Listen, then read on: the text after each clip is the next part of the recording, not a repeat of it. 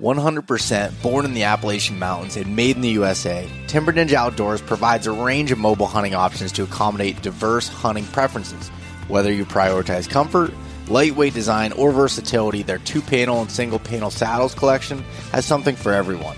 The Black Belt Nano is the lightest single-panel saddle available on the market, weighing in under a pound. The saddle is designed with the minimalist hunter in mind, focusing on lightweight functionality and breathability.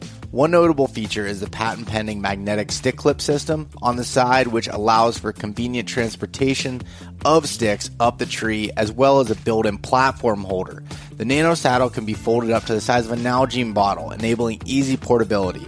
With a 4-way stretch material on the back for a comfortable fit, as well as strategically placed padding for hip pinch relief. You can use code EastMeetsWest to get free shipping on any Timber Ninja order. If you try it out and don't like it, send it back within 30 days for a full refund. Learn more at timberninjaoutdoors.com and sign up for their email newsletter for exclusive discounts and product drops. When it comes to optics, I get the same question over and over again. What are the best all-around binoculars? Well, it's tough to find something that works in every condition great, but after using a pair of Maven B1.2 10x42s, I think I found them. They feature an 8x or a 10x option, superior low light performance, tack sharp edge-to-edge clarity, a generous depth of field, and a silky focus mechanism. All of Maven optics have a lifetime no-fault warranty and hail from the great state of Wyoming. I've been using Maven optics since I bought my first pair in 2017, and I think you should test them out for yourself. Head over to mavenbuilt.com and use the code EastMeetsWest-gift for a free gift with any full price optics order. For all of those that want a truck bed cover for work or play, Diamondback makes the top of the line heavy duty covers that help you do more with your truck. They're perfect for the truck owning avid sportsmen, outdoor enthusiasts, and weekend project warriors. I'm currently using the HD cover that is capable of holding up to 1,600 pounds on the top. And then I have the Yakima Overhaul HD bars on top so I can put my rooftop tent on it. When I'm not using my rooftop tent and able to use the trifold design of the Diamondback, I have the Crossbin 8 in there to organize all of my stuff in the back of my truck bed. Diamondback is made right here in Phillipsburg, Pennsylvania. If you want to check them out, head over to diamondbackcovers.com. If you've wanted that hunting camp tradition that we talk about, that experience, but you don't have a hunting camp of your own, you're welcome to come stay at my hunting camp up here in the Pennsylvania wilds called the Elk Crossing Getaway in the PA wilds. So if you go over to Airbnb, you can check out our 3-bedroom, 1.5 bath house that's right in the heart of Pennsylvania elk country. It's only minutes away from a bunch of public land to be able to hunt, hiking trails, outdoor recreation, fishing, all of those things there. The house is completely fully stocked with everything that you need to be able to spend a week hunting deer, taking your family up to see the elk, anything like that. So if you head over to Airbnb and search Elk Crossing Getaway in the PA Wilds, you'll find my listing there, and you can rent out my house. You send us a message, an inquiry that you're interested in it, and mention that you heard it on the podcast here, then we'll get you 10% off of your first stay. Are you an adventurer looking to take your hunt to the next level? Then you're in the right place. Welcome to East Meets West Hunt with your host, Bo Martonic.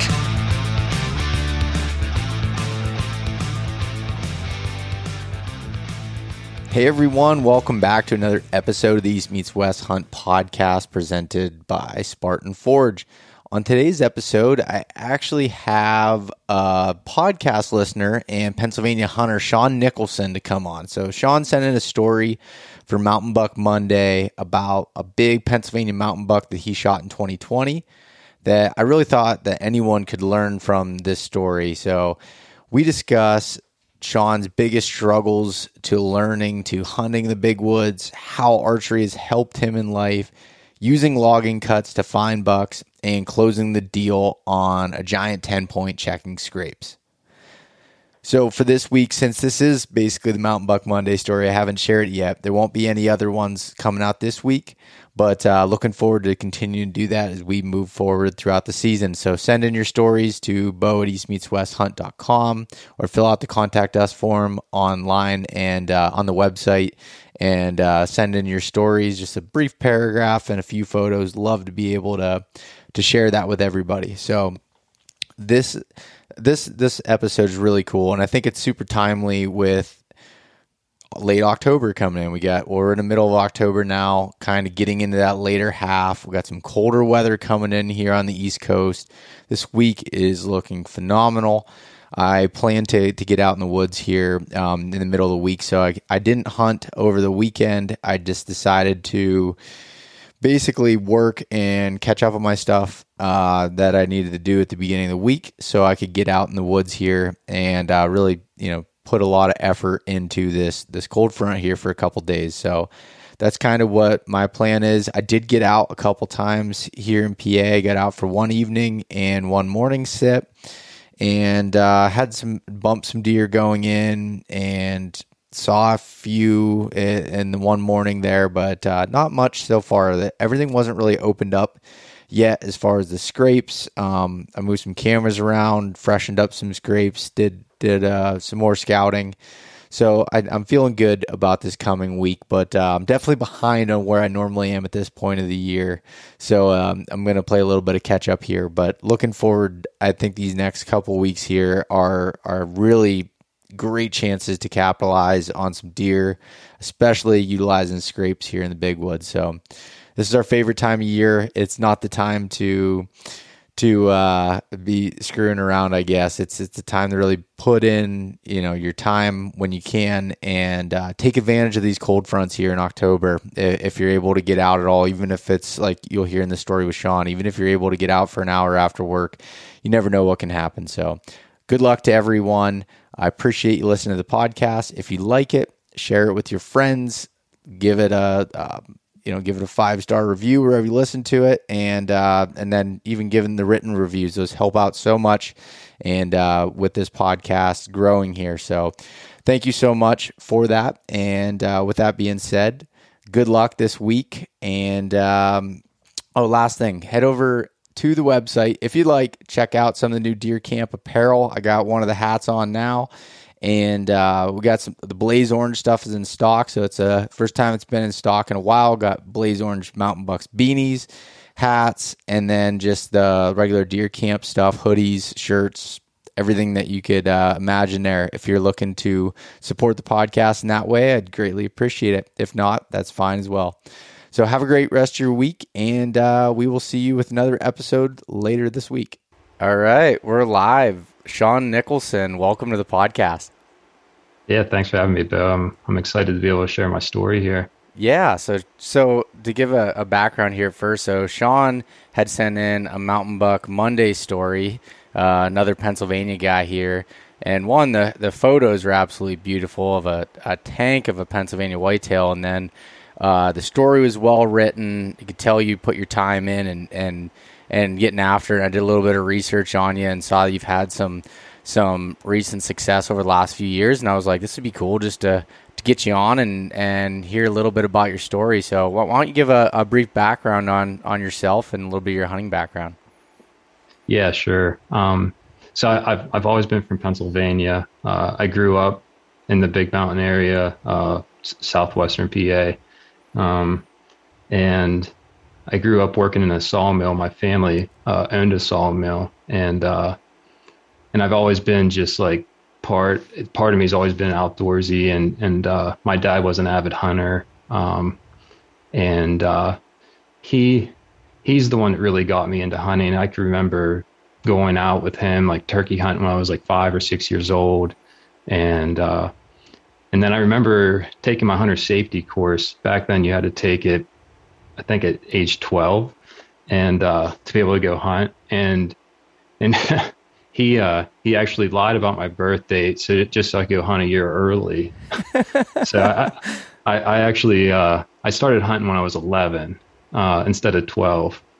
But now of course you could hunt a lot earlier than that. Yeah. But just so being with my dad really got me into hunting. Unfortunately, in 2007, I lost my dad, and kind of around that time to cancer. I kind of fell out of the game. I guess it wasn't the same. And then my brother, he kept hunting a lot, and I always rifle hunted. I never bow hunted previously. And my brother was always big into bow hunting, and he said I should really give it a shot. And I remember buying my first bow in 2013, kind of just like got into shooting a little bit. And not really, my scouting game wasn't really anything good. I just was just trying to figure out the sport. Really, it's completely different, bow and rifle. It's two different games. The more I got into the bow side of things, I kind of really enjoyed how much more went into it and how much preparation there was. And then from then, I just started hunting like preset stands and just real local to my area, not really going further out deeper into the country or I guess the big woods. And just killed a few doe here and there. And then in 2018, I guess I skipped a bunch of years there, but that's kind of like my background going into it. So, yeah. I mean, it was a lot of ups and downs, the emotional roller coaster for me, for sure, like hunting itself. I want to hear a little bit about 2018 when from looking back, looked like that was your first archery buck that you had shot, and how talk about the learning curve of the big woods and kind of how you just the struggles you kind of went through, a little bit of that, and then kind of keep going. Right. Yeah. Just slow it down a little bit. Yeah. So some of the struggles were for me was actually getting motivated, for sure, was what was like the biggest thing. Just getting out in the woods, like waking up, go scout or go hang a camera, just when you had a free moment. And I had it all the time in the world, that I notice now, because now that I'm a dad, it's like trying to find any free time is so difficult. So looking back at it, I'm like, man, I really wish I would have pushed a lot harder when I first got into the game. So for sure, the biggest struggle was the motivation to get out and do it. I mean,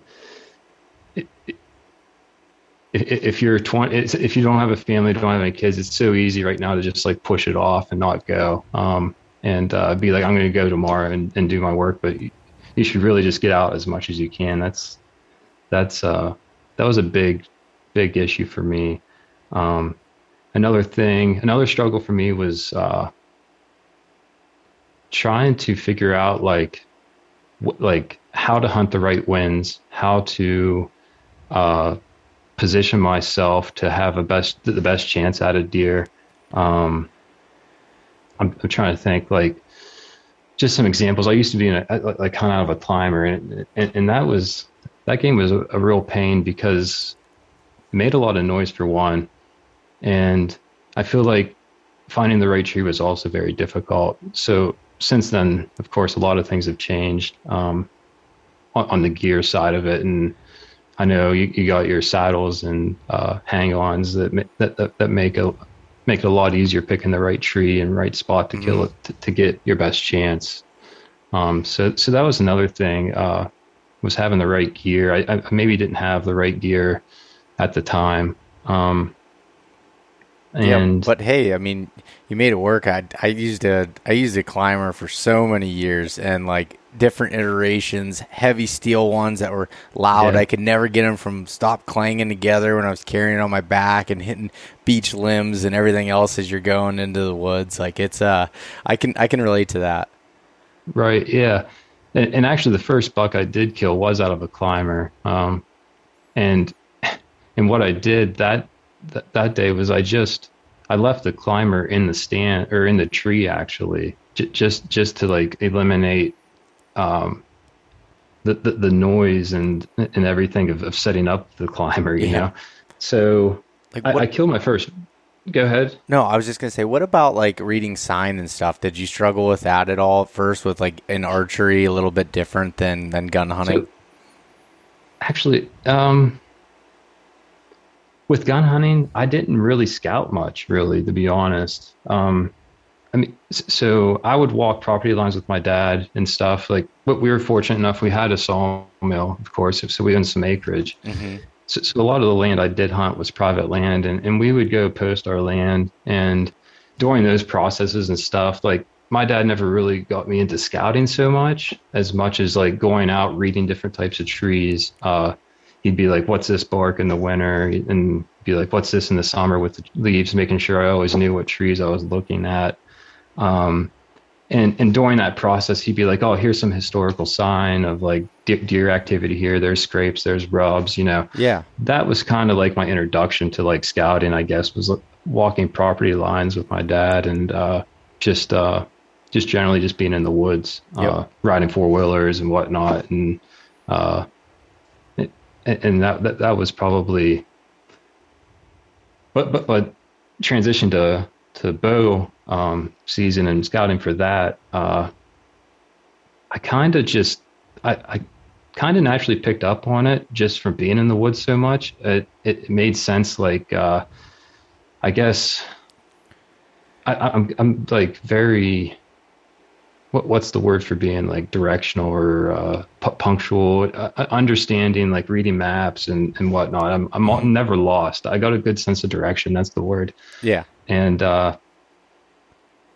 just from like reading maps and stuff, I was able to find specific areas I wanted to get into. And once I got there, picking up on the sign, it's really not that bad. It's just getting out there is like I said at the beginning, is the hardest thing, I think. Once you get out there and you start seeing a scrape here or a rub there and start seeing rub lines or just jumping deer out of their bed, it's a lot easier than it might seem. You know what I mean? Yeah.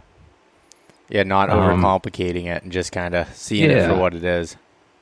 Yeah, just pretty much showing up and getting out there is one of the hardest things. And and don't you agree? It's like it's so easy just to like be able to just like hit snooze on your alarm or like just put the day off and say I'm going to do it another day. Yep. But the other thing too, then once you do scout, and I notice, is just being persistent with it and don't get lazy. Just the learning aspect, like I said, like with it. And then you started finding success. You know, you said you had some roller coaster years there, and it seems like the last 3 years that you've been able to kill a buck in archery every year. The last 3 years have been my hardest hunting years that I've ever done in Pennsylvania. And I think that gap before that was definitely losing my dad. I think was the hardest thing for me, even though I didn't archery hunt. It was like I almost needed to find something different that wasn't quite, I mean, it still was related, but not quite the same. And I've always been just like I have a hard time sitting still, and not really sitting still. I know you sit still on a stand, right, all day. Yeah. But like, so like my background, like if I have free time, I like to be mountain biking. I like to be out in the woods scouting. I like to be working out, running, lifting, cross training, and anything that's like active. And I feel like bow hunting was kind of like a good feeler for that when it comes to hunting. So I was able to kind of get back into things because of bow hunting. And of course, having my brother to like bounce a lot of ideas off of was awesome too. It helped build our relationship more. We always had a great relationship, but being able to have something else to talk about. I mean, what's better than hunting, right? Yeah. And archery hunting just like takes up, like it's a year-round thing, and it's just like you're always doing something that you can prepare to be better at it. And it sounds like you're, I don't know if competitive is the right word, but you like doing things, you like to make yourself better, and that kind of stuff. I'm definitely competitive. Okay. Yeah, I'm definitely competitive, very competitive. But I'm not competitive in the way like we're all like that. Why'd you shoot that buck, or what? You know what I mean? Like, like a trophy's a trophy, no matter what you've done or worked for it. I mean. So just challenging yourself, kind of. Yeah, challenging myself, right? Exactly. But like my wife said the other day, I was like, hunting season's come up right around the corner. She goes, "What do you mean? You've been like doing it all year?" I was like, "Well, I mean, the actual like the work that we put in now, it's finally here to like show what we actually done. So yeah, I feel like if you're not doing it all year, or not necessarily all year, but maybe like 9 months out of the year, I feel like you're slacking somewhere if you want a chance at a big mountain buck like that. Yeah. You know, and another thing too, like even if you put 100% into it, it doesn't always mean you're going to kill a deer too. That's another thing. I mean, you could work as hard as you possibly can and have the best like data ever on a deer, and somebody else can get it, or they might run off on you, or you might shoot over its back. You don't know. There's so much you could prepare so much. And that's another thing like to take away from hunting is like it's not given. I think I like that about it. It's not 100%. It's always humbling. Yeah, it's so humbling. That's right. That's the word I'm looking for. Yeah, man, I can totally relate to that. As much work as I want to put in and do everything, and then it comes down to one opportunity, and you make one mistake, or the deer just doesn't cooperate with you, and it's like, man, like how? Just give me this one chance, right? It's like I know I ranged that tree. It's 35 yards, and he was walking right through there, and I don't know, maybe he jumped or something. I don't know. I shot over his back. Yeah. You know, stuff like that. It can happen so quick. Yeah. So, and the other, no, go ahead. Sorry. Yeah. I was going to say, like, bouncing back off my dad, like archery season also was kind of therapeutic for me in a way. I guess just being able to, like, another reason to get out in the woods. So like it was a way to relieve a lot of stress for myself. Yeah. That's another thing I wanted to say that I think I was thinking about earlier. Yeah, no, I can imagine. And I think that's awesome that you were able to find that and help with, you know, with that process that I can't imagine with losing your father, and being able to pick up archery and kind of help with that process of relieving stress and just being out in the woods and nature. I think that's pretty awesome that you're able to do that. And so to kind of transition a little bit here, that in 2021, the story that you sent in was incredible. I mean, like I said, the photos are amazing. The buck is just awesome. Like, I was pumped up when I saw that and read the story. So I want to hear from start to finish about this buck, like how you kind of found him, and then the process of hunting him. Sure. I actually, that deer's, I sent it to you in 2021, but I killed him in 2020. Oh, okay. Gotcha. Yeah. I did get a decent deer in 2021 as well. Been fortunate the last 3 years to kill my first archery buck, and then 2 years after that to kill 2 decent bucks. And I mean, one once in a lifetime, probably PA buck, and another after that. Maybe I'm doing something right, or maybe I'm just really lucky. I don't know. But, so the 2020 deer, I was kind of just looking at some maps and trying to figure out what is going to be good bedding for a deer. And I was looking for like 4-year-old clear cuts. And this was at the end of 2017 whenever I started doing this. So I found about a 2 or 3 year old clear cut, and I kind of just was on the outskirts of that clear cut running some cameras it was in the middle of rifle season. Actually, I was still out just walking around running cameras during rifle season, and hung a bunch up on the outskirts of this probably 13-acre clear cut. And it transitioned from a clear cut to like some pole timber to big timber. So it was kind of like a good transition area. And it was pretty flat ridge, and it dropped down into a little bit of a hollow on the one side. I think that slope is a east facing slope. Okay. So I go around, check the camera cards in the spring of 2018, and I get some decent pictures of deer. And one of them is that buck, and I could tell he's really young, probably about 2.5 years old, and and he actually was in there at the end of November. I don't know how long he was in there before that. But come next season, I go back to the similar areas and run cameras again. This is 2018, and I'm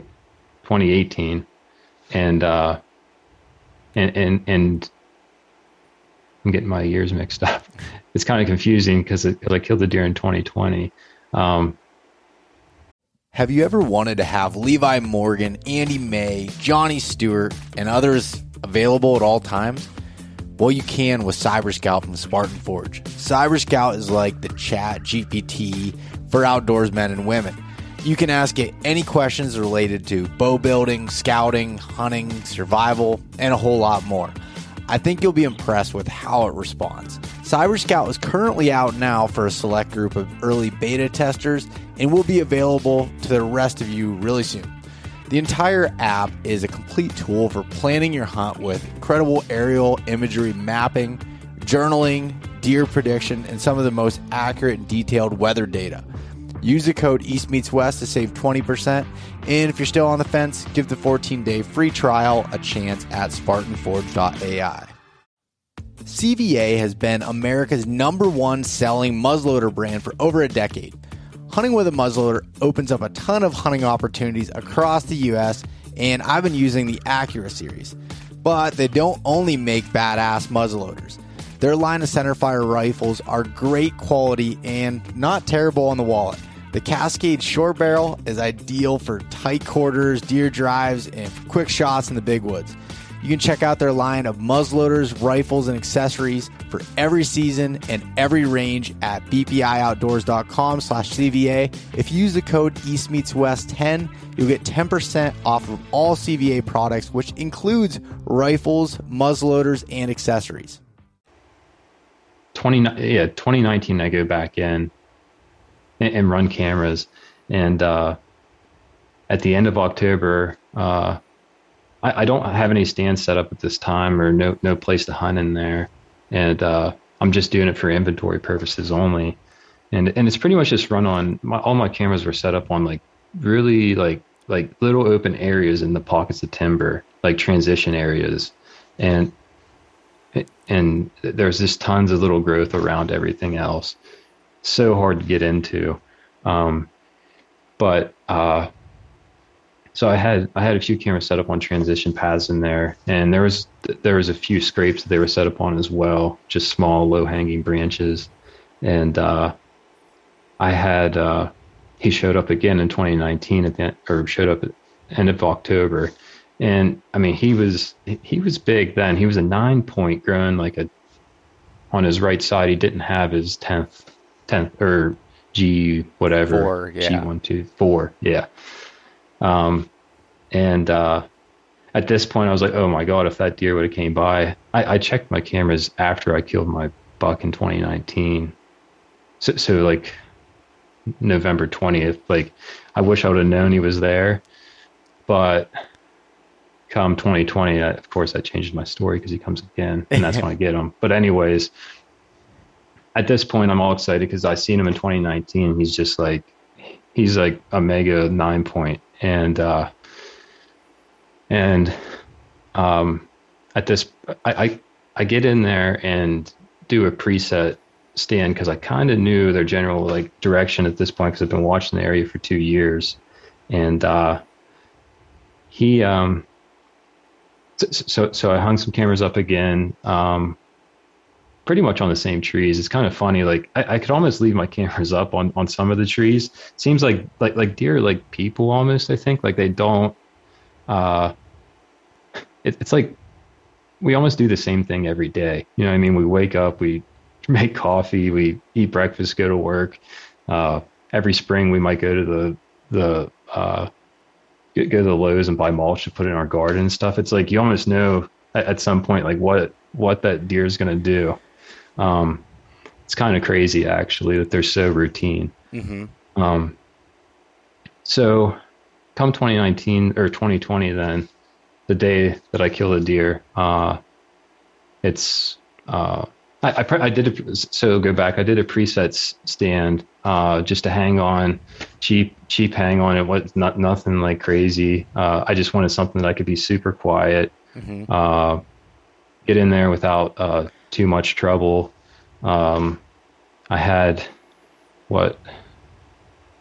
trying to think of what else to set up. It was just really simple, just over top of a path that went about 10 yards, like in front of my stand. And he traveled it 2 years in a row. So around the same time. So I wanted to be further away, but there was really not a lot of good trees. It's kind of hard to pick them when you're in a clear cut like that. Yeah. So you can't be too picky. And I needed a southwest wind for it to work. So 2020, October, I check the weather. I'm working actually from home at this point, and because of COVID, I was able to do some stuff at home. I was on a Zoom meeting, and it was done. Like I was like, is it going to get done today? It's like the perfect weather. Am I be able to get out? You know, all those thoughts are going through your head whenever you're getting ready to go hunt, and it got done later than I thought it would. And I was like, I don't know. Like the weather's perfect. It's 45 degrees, southwest wind. I said, just go for it. So I hurry up, run out of the garage, throw all my gear on, and finally get to the location. And I get out of my truck, and I'm like, oh, I hate this part of the story, but I mean, I forgot my safety harness. You know, it's like, out of all things, like I already had a rope set up there, but or a tether, but I didn't have a safety harness. So I'm like, should I even go? Like, is it worth it? I already rushed out here. The only thing going for me right now is the weather. And I was like, yeah, I'm just going to go sit. I'm just going to be real still, sit, watch, see what happens. I'm not going to take any crazy like angled shots or anything like that if something does come in.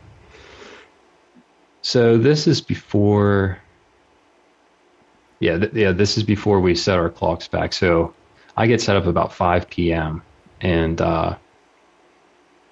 at about 5:30, I start hearing something behind me, just like making some noise. And at this time, I just keep looking over my shoulder. Just don't see anything yet. It's so thick. You could probably only like shoot 30 yards max in there. And I keep hearing something. I keep checking. Don't see anything yet. And I have like behind me is I think there was a beach or it was like a 2 or 3 year old, like I'm not really sure exactly what tree it was, but it was full of foliage. I forget which one it is. So it was really hard to see through it. And finally the deer's probably, I don't know, 10, 15 yards behind me, and his head is behind a cherry tree, an older cherry tree, and he just pokes his head out just a little bit, and I could see just his forks, his 2 front forks on both sides come out. I'm like, no, I was like, it's probably like a 4-point is all I was thinking at the time. Yeah. And the deer stays there for like, I don't know, like 3 minutes, just making scraping. And I think he was making a scrape line is what he ended up doing when he was coming down through the woods. It was only him making all kinds of noise. But yeah, I'm like, that's nothing, whatever. He's just going to keep walking by. So he takes 2 more steps out, and he takes his head and he just like looks back and forth both ways, like on the trail crossing. I was like, oh God, my heart like almost stopped at that point. Cause I've never seen a deer this big in person in the woods. You know, it's just, it was incredible. Actually, I was like, in the past, whenever I killed deer, I didn't like get shaky right away till after killing the deer. This was like, I was like shaking uncontrollably, like before the deer even, like before I even shot or did anything. It was something I never experienced. So I like grabbed my bone. I'm like, I had to compose myself. But you could just see my broadhead just like jumping at the end. I'm like, oh my God, get it together. I don't know if you ever experienced that, but it's just like, oh God, it's typically it's like I could compose myself until the arrow's gone. But this time I couldn't. So anyways, he pokes his head out into the trail crossing that's right in front of me, like he's like 15 yards behind me. The trail goes 10 yards right past my stand. And as he's walking up the trail, he's just slowly walking, like sniffing.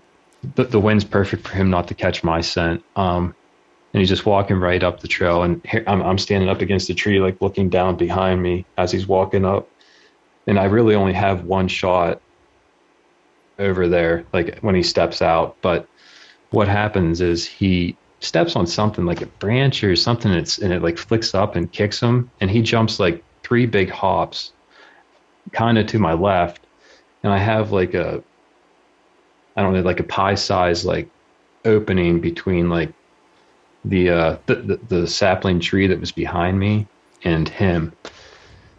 So he's quartered away about like 3:00. He's like aimed 3:00 and perfect angle. I draw back.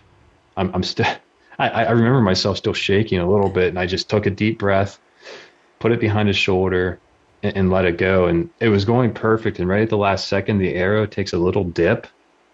And I must have just caught a small branch like that was closer to him. It was like literally like the last second that I didn't see it. I thought it was a perfect opening shot. Like I wouldn't want to take anything that would wound an animal. Mm-hmm. I see it just drop real quick right before he hits him, and then he just jumps away. He like nothing ever happened. I'm like, oh no.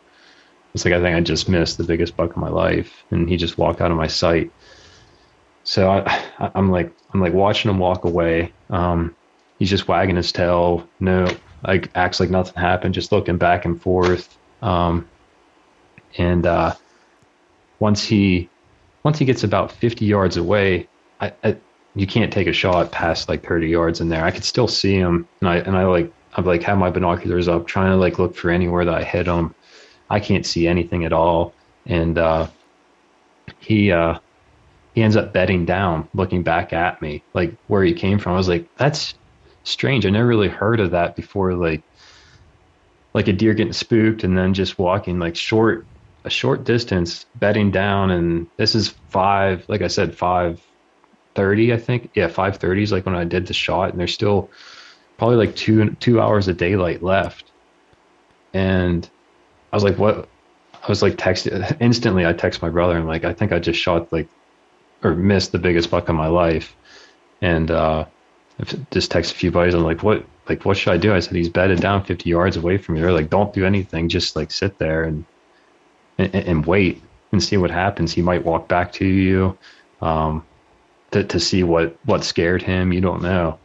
I was like, yeah, okay. So I'm sitting there, and I hang my bow back up, string another arrow on it, and he doesn't see me do anything.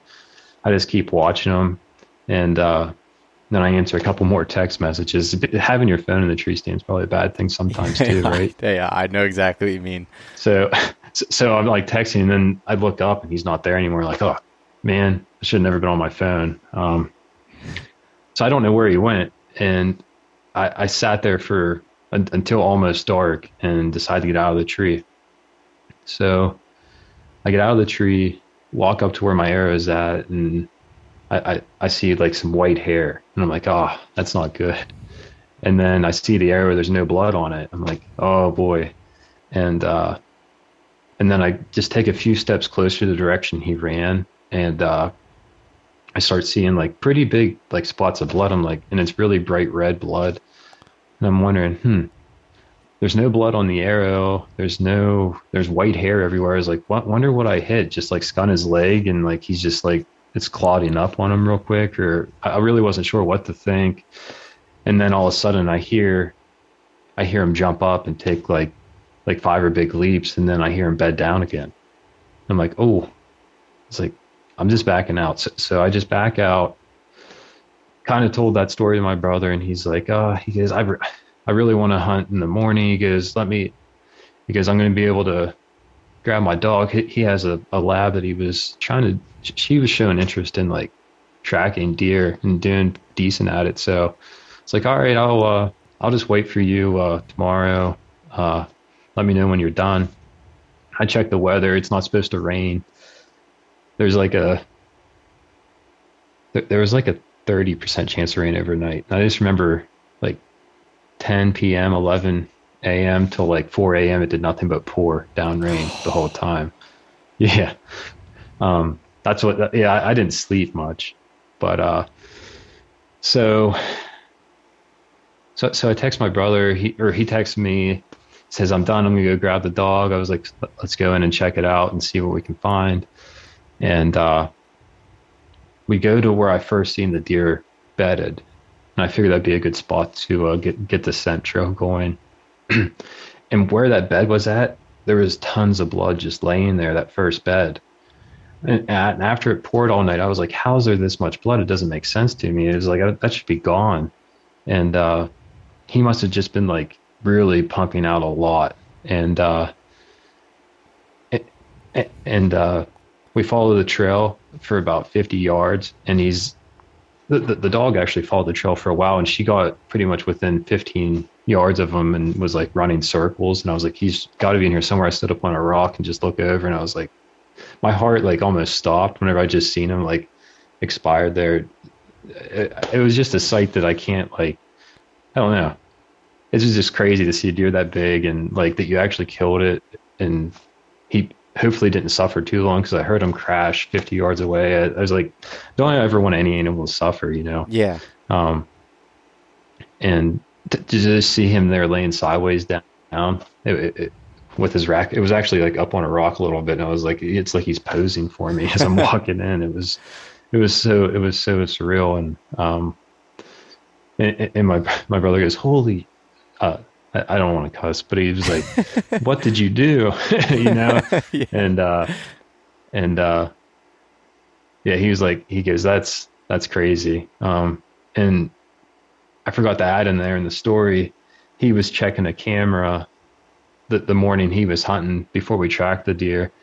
And he sends me a picture of a deer. He goes, Jesus Christ. He goes, look at this deer on this camera. I was like, I swear to God, Wes, I think my brother Wes, I was like, I think that's the deer I shot last night. He goes, what, are you serious? I was like, yeah, I think that's him. And so he was hunting kind of close to me there, and he goes, okay, I'm gonna get out and we're gonna go look. But we ended up getting to find him, and I ended up hitting him, like, I think in an artery right under his armpit. I was shooting a mechanical broadhead, and it expanded wide enough to like put a huge cut from like the top of his, like, I don't know. It was like pretty much this whole armpit area was just cut wide open, and I couldn't see it because when he was like laying there, it was all hidden. Then at that point, yeah. And when so no fletching went through any flesh or anything, and once the broadhead went into the ground, there was nothing on it at that point. That's why I didn't see blood to begin with. Yeah. So there was there was no like actual, like, you didn't hit any lungs or anything on it. It never broke a rib cage. Really? Pretty crazy. I could send you pictures of that shot, the hole that it put through him. It was a Rage broadhead. I mean, yeah. I still think if I was shooting a fixed blade, I wouldn't have a deer at all. It would have never killed him. I don't think it would have did the damage enough. It wouldn't have had a big enough cutting surface to do what that did. So, yeah. Yeah, it must have just been like with the blood that you found after it overnight, just massive blood loss. And he probably died crazy. Not long after when you heard him crash that last time. He was cold. Okay. He was cold, yeah. Like you could see in those pictures, like you said, how cold they look. It's because of that fog that was rolling through. Mm-hmm. It was just like after the storm, there was just fog and stuff, and just from the moisture, it was really cool. Like time to take a picture for sure. Yeah, I got it pulled up on my other screen right now, and I'm looking at it. It's just beautiful chocolate antler, just big 10-point. Looks like got a kicker coming out on his base there. Yeah, that was a good deduction for the net score. Yeah, that doesn't count. But it's cool character, right? No one does net scores. No one counts the net score, no, right? I know I don't. Right. No, that's awesome. That's such a cool deer. I love the story too. Just like, I mean, in that branch, I mean, you definitely had to hit a branch if it dropped down. And it makes sense with the story hitting them low like that. Yeah, I mean, so I was shooting a single pin slider sight, and I had it set to 25 yards, and I ranged him from the tree I was in from where I was at, and he was right at 30 yards. And I was holding like center mass, and I'm shooting a 70-pound bow. So really don't think it would have dropped that much unless No. but I said I was shaking a good bit too, but like it was flying perfect. And then it just like a quick little dip at the end. Yep. I knew I had to nick something that just threw it off its path. No, I've had that happen before. The only reason I knew is I was shooting like a nocturnal and I could see it. And I remember shooting and I'm like, everything felt good, and I just saw it like just dip down, and I'm like, are you kidding me? Like how did that happen? But then it's like those branches are so hard to see, those little saplings and stuff. You can't, especially in the heat of the moment when you're like all worked up and everything. Those they're just not there until they are. Right. Yeah. Yeah, for sure. And well, I'm shooting a new bow this year, and I am pumped. After playing around with a buddy's Hoyt RX8, the smile on my face made the decision for me. The first thing I noticed with the new Hoyts were their extremely smooth draw cycles and the ability to adjust the back wall to make it rock solid like I prefer. I outfitted my own RX8 with the inline accessories that made installation extremely easy and balanced out the bow. My favorite accessory so far is a simple one. It's the Go Sticks 2.0 adjustable legs to make your bow like a tripod, but it doesn't interfere with any part of the bow or the limbs or anything like that. In addition, the integrated kickstand within the HBX Exact cams protect your string from excess wear when you put your cam into the dirt. Ground hunting or spot and stock just got easier. If you want to experience what I'm talking about, head to your nearest Hoyt dealer and take a test drive yourself. You can learn more at Hoyt.com. The Mobile Hunters Expo is a consumer-based hunting show unlike any other. It provides an interactive learning experience where you can try all things mobile hunting and learn from the best in the business. Come experience an unbiased, community-based environment where you can improve your hunting skills and find the right equipment for your needs.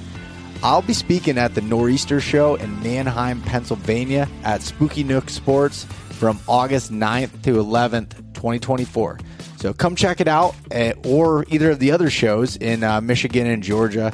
You can purchase tickets online at themobilehuntersexpo.com or grab tickets at the door. I'll see you there.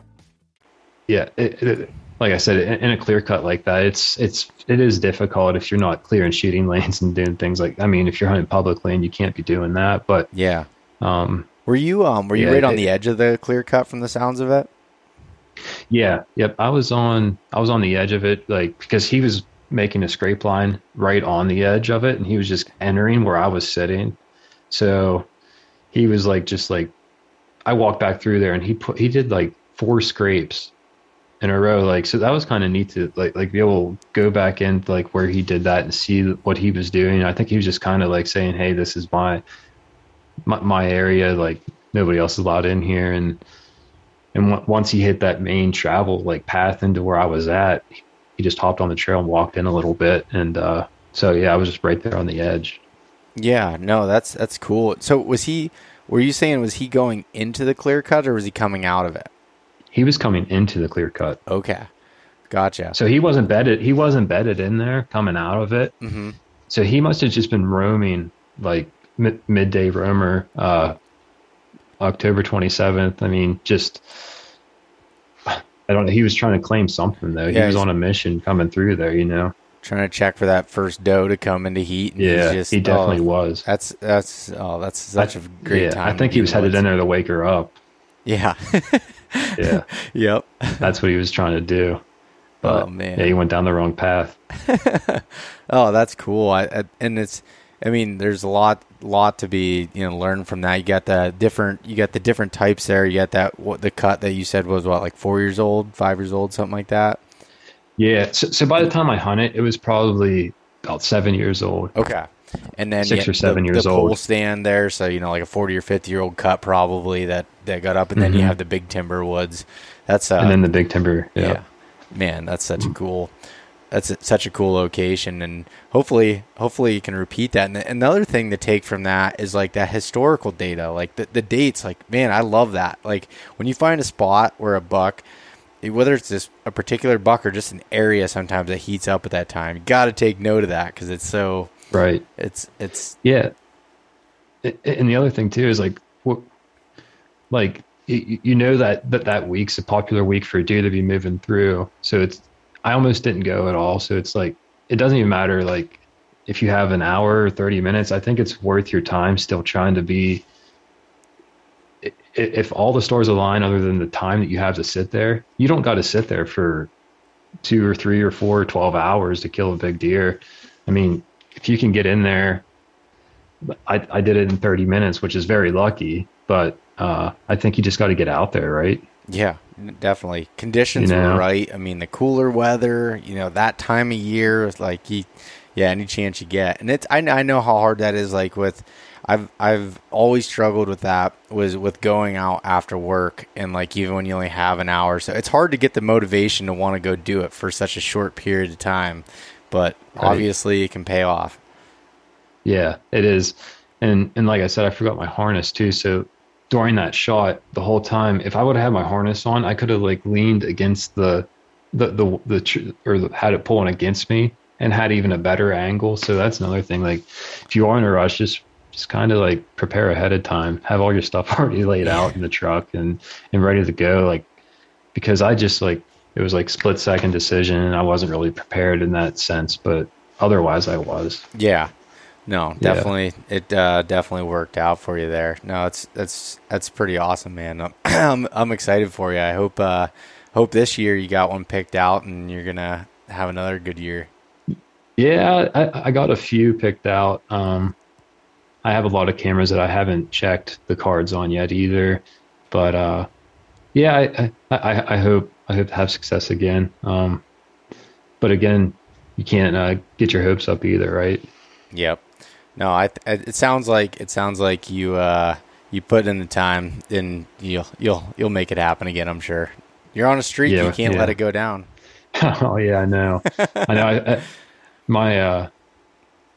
My brother's been on a dry spell, so I'm really hoping he pulls through this year with one. But he had a nice one come by last year, and just like I said, he prepares more than me even, and I mean I don't want to say more, but he puts a lot of time in, and it just he just nicked it on the back, and it's like I said, no matter how much time or work you put into it, shooting, fine tuning your setup, running cameras, scouting, finding new terrain or new sign, he does all that, and even somebody who puts 100% into it, it's not a given. It's not a given. No, it definitely isn't. Well, that's cool, man. I'm looking forward to getting your story again this year. I'm gonna say by the end of November, I better have an email of a story from you. Yeah, let's hope. Yeah, for sure. I hope so too. Well, cool. I appreciate you being willing to come on and share the story here. I'd appreciate it. And for anyone that's listening, Sean has basically a professional setup over here. He's got the microphone. He's got everything ready to go. So that was perfect. Yeah, find somebody that does audiobooks. Yeah, they'll have a good setup. But yeah. No, we gotta thank your wife on this one. Yeah. For sure. Cool. Well, Sean, is there anywhere you'd like to point anybody to follow along with any of your ventures or anything like that before you go? Yeah, sure. I have an Instagram page. It's probably the best place to find me at Nicholson724. And I started trying to do a little bit of self-filming too. I have a page, 724 Outdoors is what that's called. Really not a lot going on there yet. Just trying to get something going though. So yeah, awesome. Yeah. Well, I'll put links in the show notes so everyone can go check that out. And look forward to seeing more of it, man. Yeah, for sure. Thanks for having me. No, thank you. Thanks so much for listening to this episode of East Meets West Hunt with your host, Bo Martonic. For more great content and to stay up to date, visit eastmeetswesthunt.com, Facebook at East Meets West Outdoors, and Instagram at East Meets West Hunt. If you enjoyed today's episode, please review and subscribe, and we'll catch you next time.